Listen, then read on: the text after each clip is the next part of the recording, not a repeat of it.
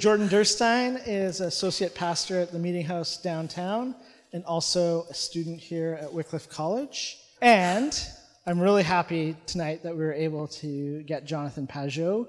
He's an author, speaker, and artist, and he'll share a little bit about his life and things that he's really passionate about. And we're really honored to have him here today. And so I'd just like to welcome you to tonight. Very good. Welcome everyone again, and a special welcome to Jonathan. So Jonathan, just to put everything in a bit of perspective, now you are an Orthodox iconographer, but that is not the tradition you grew up in or where you started, so you are Canadian. Yes, French Canadian. And you grew up where? I grew up in the eastern townships of Quebec. Very cool. So Sherbrooke, that's where I grew up. But I also moved around. My father was a Baptist minister. And so I lived in Wheaton because he went to study in Wheaton College. And I also lived in Denver where he went to Denver Seminary. And so I've lived a little bit all around. Very cool. And then Baptist Church, that's where you grew up. That's where you're from. Mm-hmm. And then after that... What happened? How do you go from a Baptist boy, pastor's kid, to being... So tell us a little bit about your story. All right. Well, I always want to blame it on my father, because my father was actually a very thoughtful person, and in the Fellowship Baptist churches where I grew up, it's very conservative, it's very kind of literal, and but my father was he was very thoughtful, and he brought that culture into our house, and he was always asking questions. And so we grew up in that atmosphere, my two brothers and I. And so when I was a teenager, I was in youth groups, and I wrote several plays, which we did like these tours around Quebec where we would evangelize with these big plays, like 30 people. Jesus plays. Yeah, like Jesus plays with music and stuff. But I studied art. I went to school to study painting at Concordia University in Montreal. But the whole time I was at Concordia, it was just a huge struggle for me. I did really well in terms of the academic part. I finished first in my program. But the whole time, I just was struggling to find a way to match my faith tradition, or growing up in a kind of Baptist evangelical church, which is not fully aniconic. They'll have books for children with images of Jesus, but for sure not in the church. And in general, there wasn't imagery, was not part of the tradition. And so I was just struggling to find out, how do I match these two things together? And it ended up becoming the subject of my work. So all through my undergrad in painting, I was basically trying to work out what it meant to be first of all, a Christian, second of all, a Protestant, and an artist. All of those things, a contemporary artist as well, bringing all that together. And so I was just struggling. I came up with all these images that I created, like this kind of symbolic language where I had different images which would represent different aspects of the tradition or the Bible, and put them next to each other. I had like the Tower of Babel and the bronze serpent and all these images of human building, but then also falling down. And so anyways, it was just a huge mess, really. And in the last year of my time at Concordia, the very last evaluation, my professor sat with me and she said, first of all, I want to tell you, you've got all A's, like don't worry about it, you're fine. And then she said, what are you doing here? It's like, I'm finishing my degree. And she's saying to me, what are you doing here? She said, you should go to seminary or something, because this is just not the place for you. She was right. She ended up being totally right. It's probably the best advice that anybody had ever given me. I tried to be a contemporary artist. I opened a studio with some friends, and we were working, and we trying to do that contemporary art thing, but I just couldn't get it to match. And at the same time, I was going through the spiritual crisis of feeling like there was something lacking in what I'd grown up in. In college, I'd read philosophers. I'd started to look into different mystical traditions of other religions, reading Buddhist texts, reading Gnostic texts, reading Hindu texts, Sufi texts, and thinking, wow, this is amazing. This is so beautiful. This whole transformation of the person, this bringing the person into the light of God. I was like, this is just so beautiful. And I thought, why don't we have this? And then I found out that we did actually have that.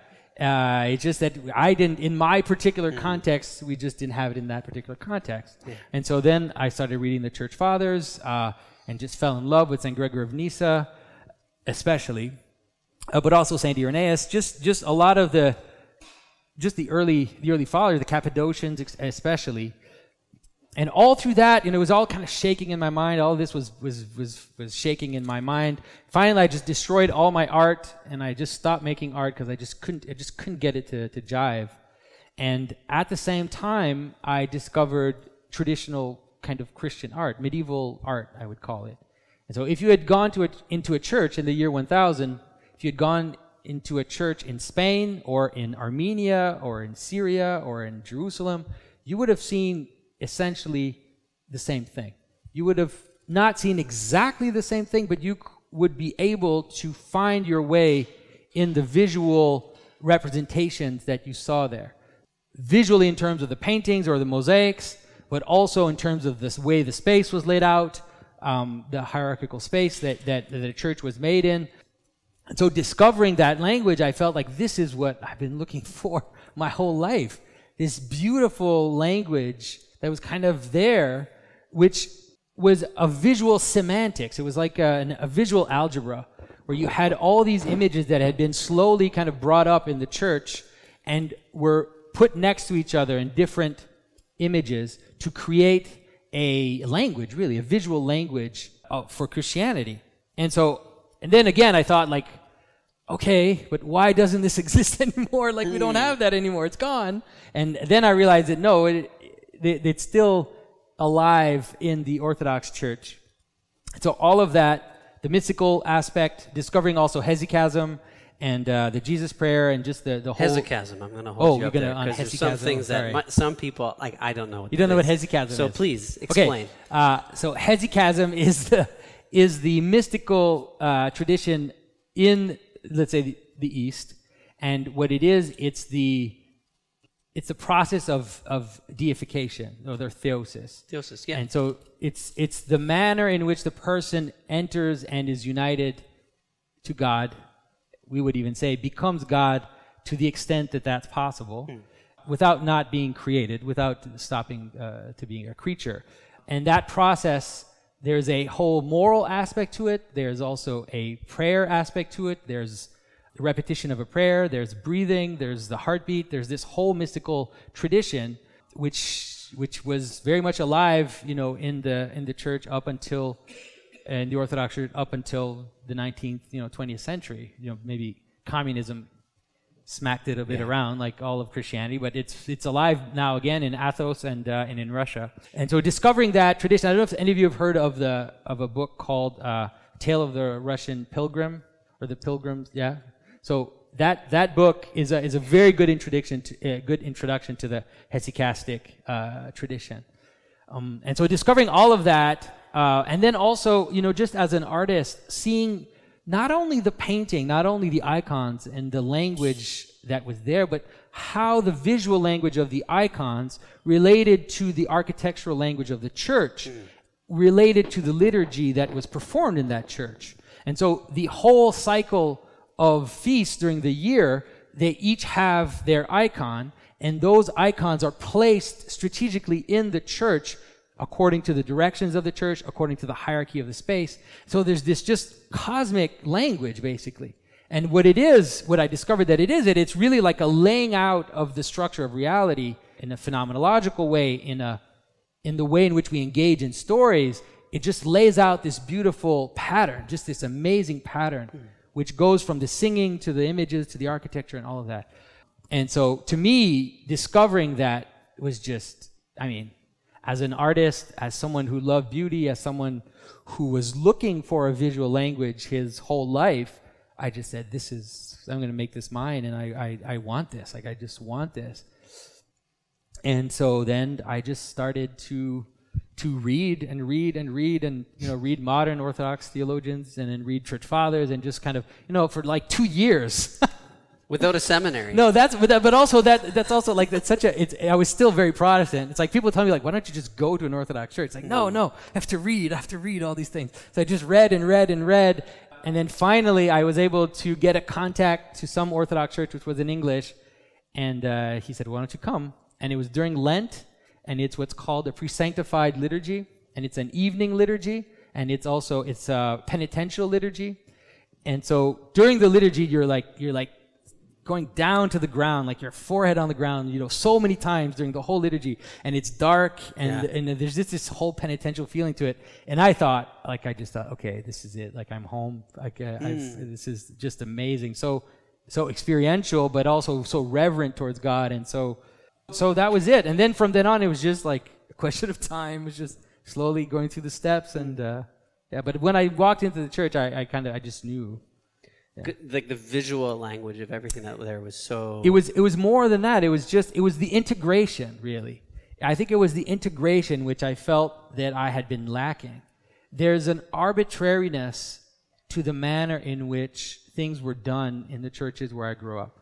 Whereas in the name of freedom and in the name of also connecting to contemporary culture, there's also a banalization of the sacred and a kind of schism between the form and what is said, between the manner in which we worship and the fact that we're worshiping God. All of this I felt was finding this beautifully integrated thing. Because what I come to realize is that things actually do have meaning. Things do mean something in our human relation to it. If the pastor in the church is wearing a Roman collar, or if the priest is wearing a Roman collar, that means something. It's saying something. If the preacher wears a T-shirt and ripped jeans, it's also saying something. And the question is, what are you saying? And you can't avoid that you're saying something. You just can't. You can't go up in front of people, be the focus of attention of hundreds of people, and the manner in which you comport yourself and the manner in which you look, not say anything. It will. And so that it's that all of that kind of realizing, if we're going to do something, can't it be connected? Can't it be connected to Scripture? Can't it be taken from the Psalms? Can't it be bringing all of this together?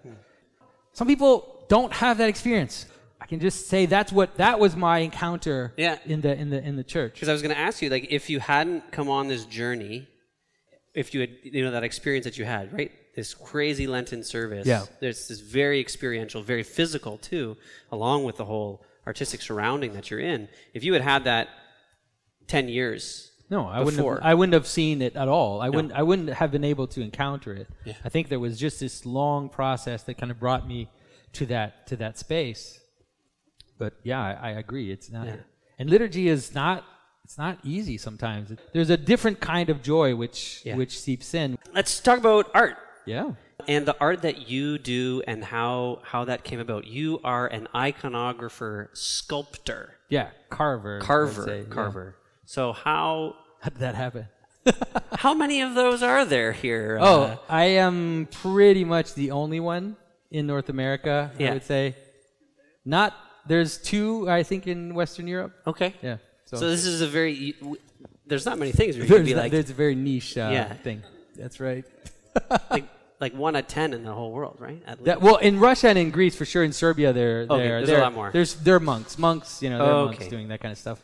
But, yeah. So how did that come about? How did that come about? Yeah. So I'd thrown away all my art. I just destroyed it, and I'd let go of my studio. And, I had actually told my wife, I said, I'm not ever going to do art ever again. She probably wasn't happy. I'm just going to be like a normal guy. I'm going to go to work in the morning, and that's just going to be it. That's going to be my life. And my wife, she just laughed at me. Like, you don't know yourself, Jonathan. Yeah. And so when I discovered iconography, when I discovered the icon and the language, I was like, this is it. Like, I've got it. I found it. This is what I'm going to do. This is what I have to do.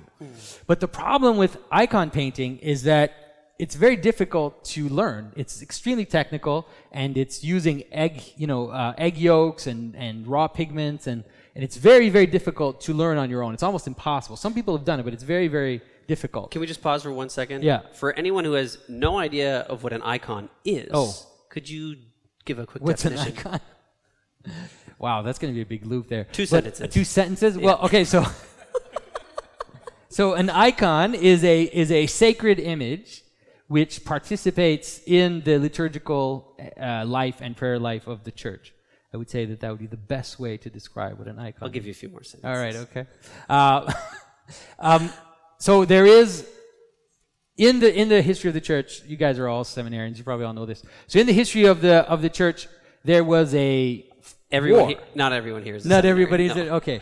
So in the history of the church, there was a war which was fought, actual physical fighting for images and against images. And so when in the 7th century, after Islam kind of exploded and took up, just all of the East and then all North Africa just in 100 years, the Byzantine Empire started to shake. And one of the reasons it seems that they thought maybe the reason why they were losing all these wars was because Christians had adopted images. And the Muslims didn't have images, right? They were against all forms of representation, especially at the beginning.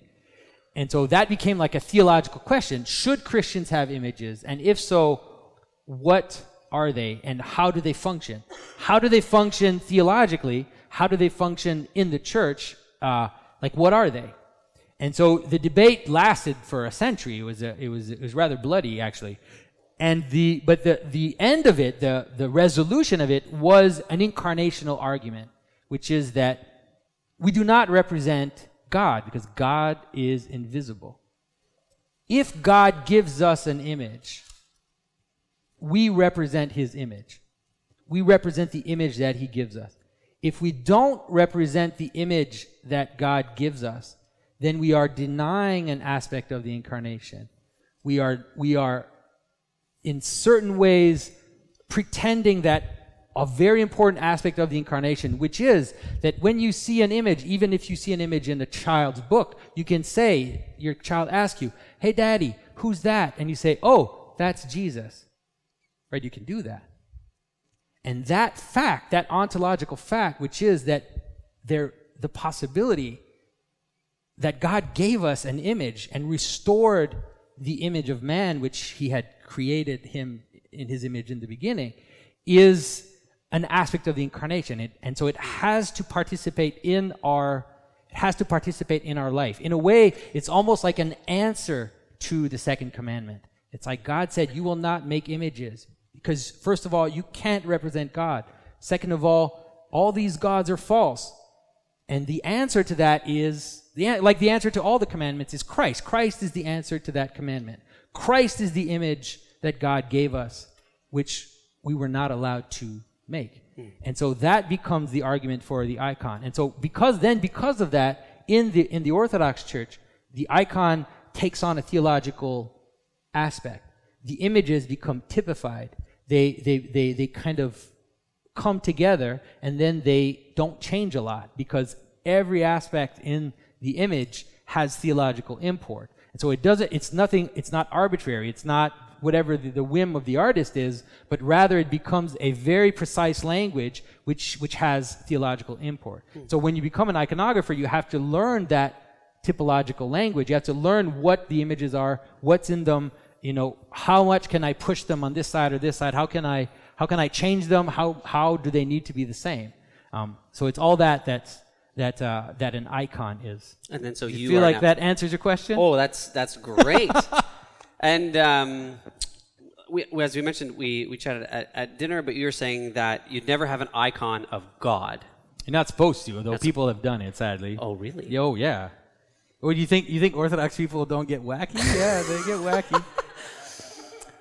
No, they're in the human beings are just human beings. Things get wacky all over. So in the 14th century, there started to appear on the horizon of art. Even in the Middle Ages, in the Western Middle Ages, you would never see, early Middle Age, you would never see an image of God. You would always see an image of Christ. If you represented the creation of the world, you represented Christ. Christ is shown creating the world. Every time you show a theophany in the Old Testament, it's Christ that you show. Okay? Because Christ is the locus of the theophany. He is that toward which all the theophanies is pointing to, is towards Christ. And so the incarnational principle makes it so that even when we represent the apparitions of God in the Old Testament, we represent them as Christ, okay? And so if you look at in the Old Testament, that's in the Middle Ages, that's early Middle Ages, that's what you'll see. But then towards the 13th, 14th century, things start to get weird, and then we start to see this image of this God image. And it's like sometimes it's not even clear who it is. Like, who is this God? Like, it's just a God in the sky. It's like, is it God the Father, or is it Christ? Is it God? Like, we don't have God. We have the Holy Trinity. Like, it doesn't work. And so there's this confusion with stuff. And you see, the ultimate image of that is in the Sistine Chapel. Like, who is this guy who's pointing at Adam? It's God? I don't know. Like, what's that? Like, who's that? Who's that? I don't know who that is. And so that happened, and then it seeped into the Orthodox Church as well. And so if you go to Greece, if you go to Russia, you go to Serbia, you will see, an old bearded man. You'll see him.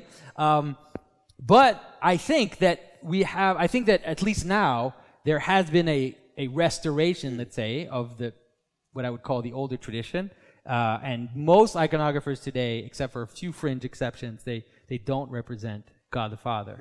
And they tend to represent the Holy Spirit only in very specific moments, like, at the baptism of Christ. And, sometimes they'll show the Holy Spirit in other places, but they try to limit the symbolic representation of the Holy Spirit. So, cool. Yeah. For the sake of time, we can talk a little bit about your sculpting, if you'd like, or we can move on to YouTube. Well, I'll just explain how I became please. a carver. So I'm wanting to be an icon painter, and I can't find a teacher. I just cannot. There's just no teachers. I'm kind of like, what do I do? And I'm going to the library and spending all day at McGill University looking through books and just kind of learning about these images and taking classes on iconology and stuff.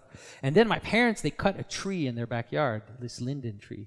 And they said, "Oh, Jonathan, we hear that this wood, supposedly people carve this wood. So, do you want a few pieces of it?" And right away, I'm thinking, I'm going to make a cross. Yeah. I'm going to make a blessing cross. And I didn't have any tools. I basically had X-Acto knives. And so I'm like, how many did you break? Oh my goodness, I'm like carving this cross. Even the actual shape of the cross I carved out with an X-Acto knife, which now just seems so insane. I still have it. I keep it as like a sign of my original shame. And so it's like, it's so messed up. It's just like, it's all crooked, and I never sanded the back, and it's just really horrible. But so I brought it to church, and I was a catechumen. I wasn't Orthodox yet. And I showed it to the priest, and the priest kind of looks at it, and he says, "Keep going." He's like this severe Russian priest. He's hilarious. So I'm like, okay, all right. So then my parents, it was my birthday, and they like bought me these tools. So I always say it's my father's fault. There you go. Right?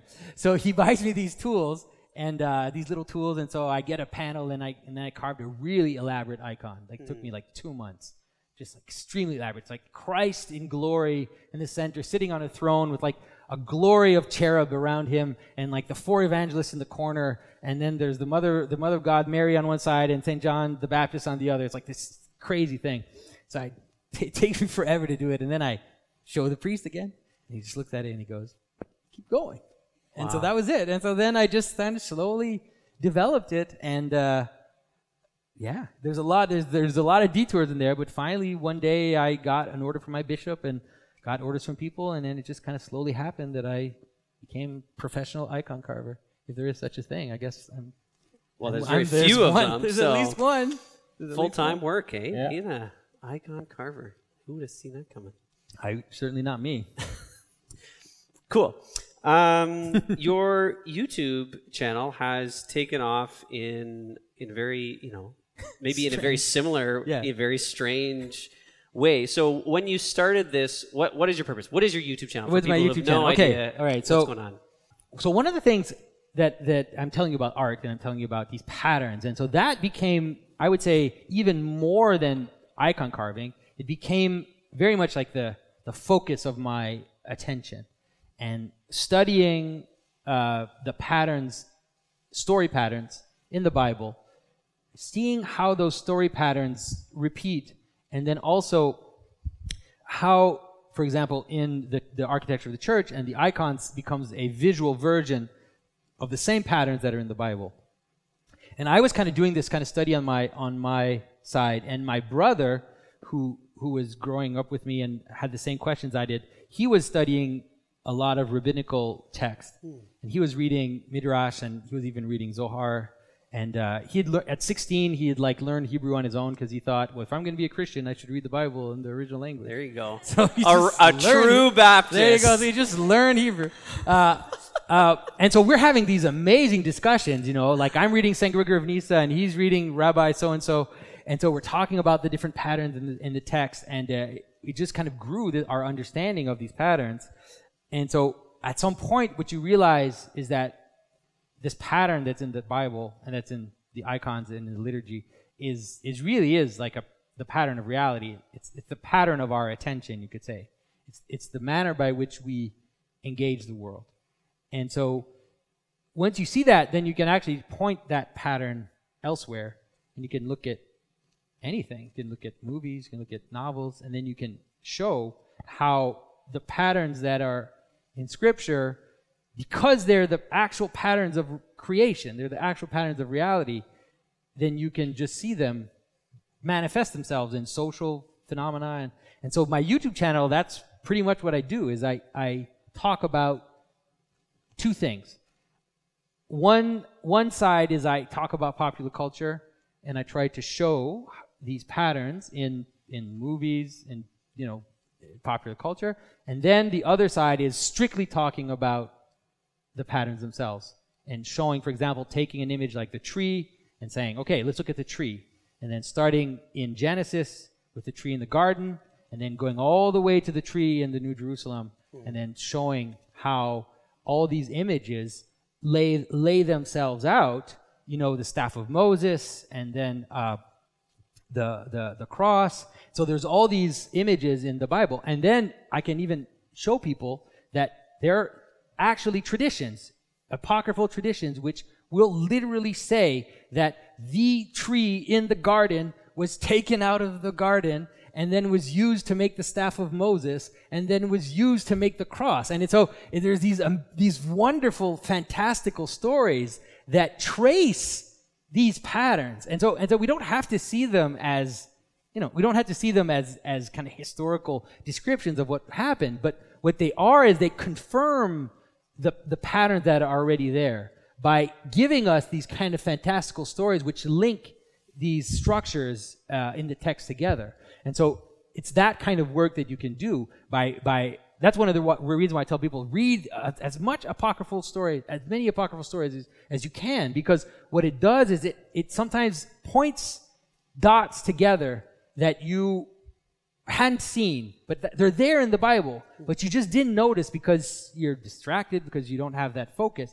But if you start to see in these other stories, you're like, oh, okay. You can even read midrashic stories. You can read all kinds of stories, and you can see these connections happen, because those people thought about what they wrote. These people were soaking in that culture. They were soaking in the Bible, soaking in a worldview that was built by Christianity. So, yeah, or Judaism. So that's what my YouTube channel is about.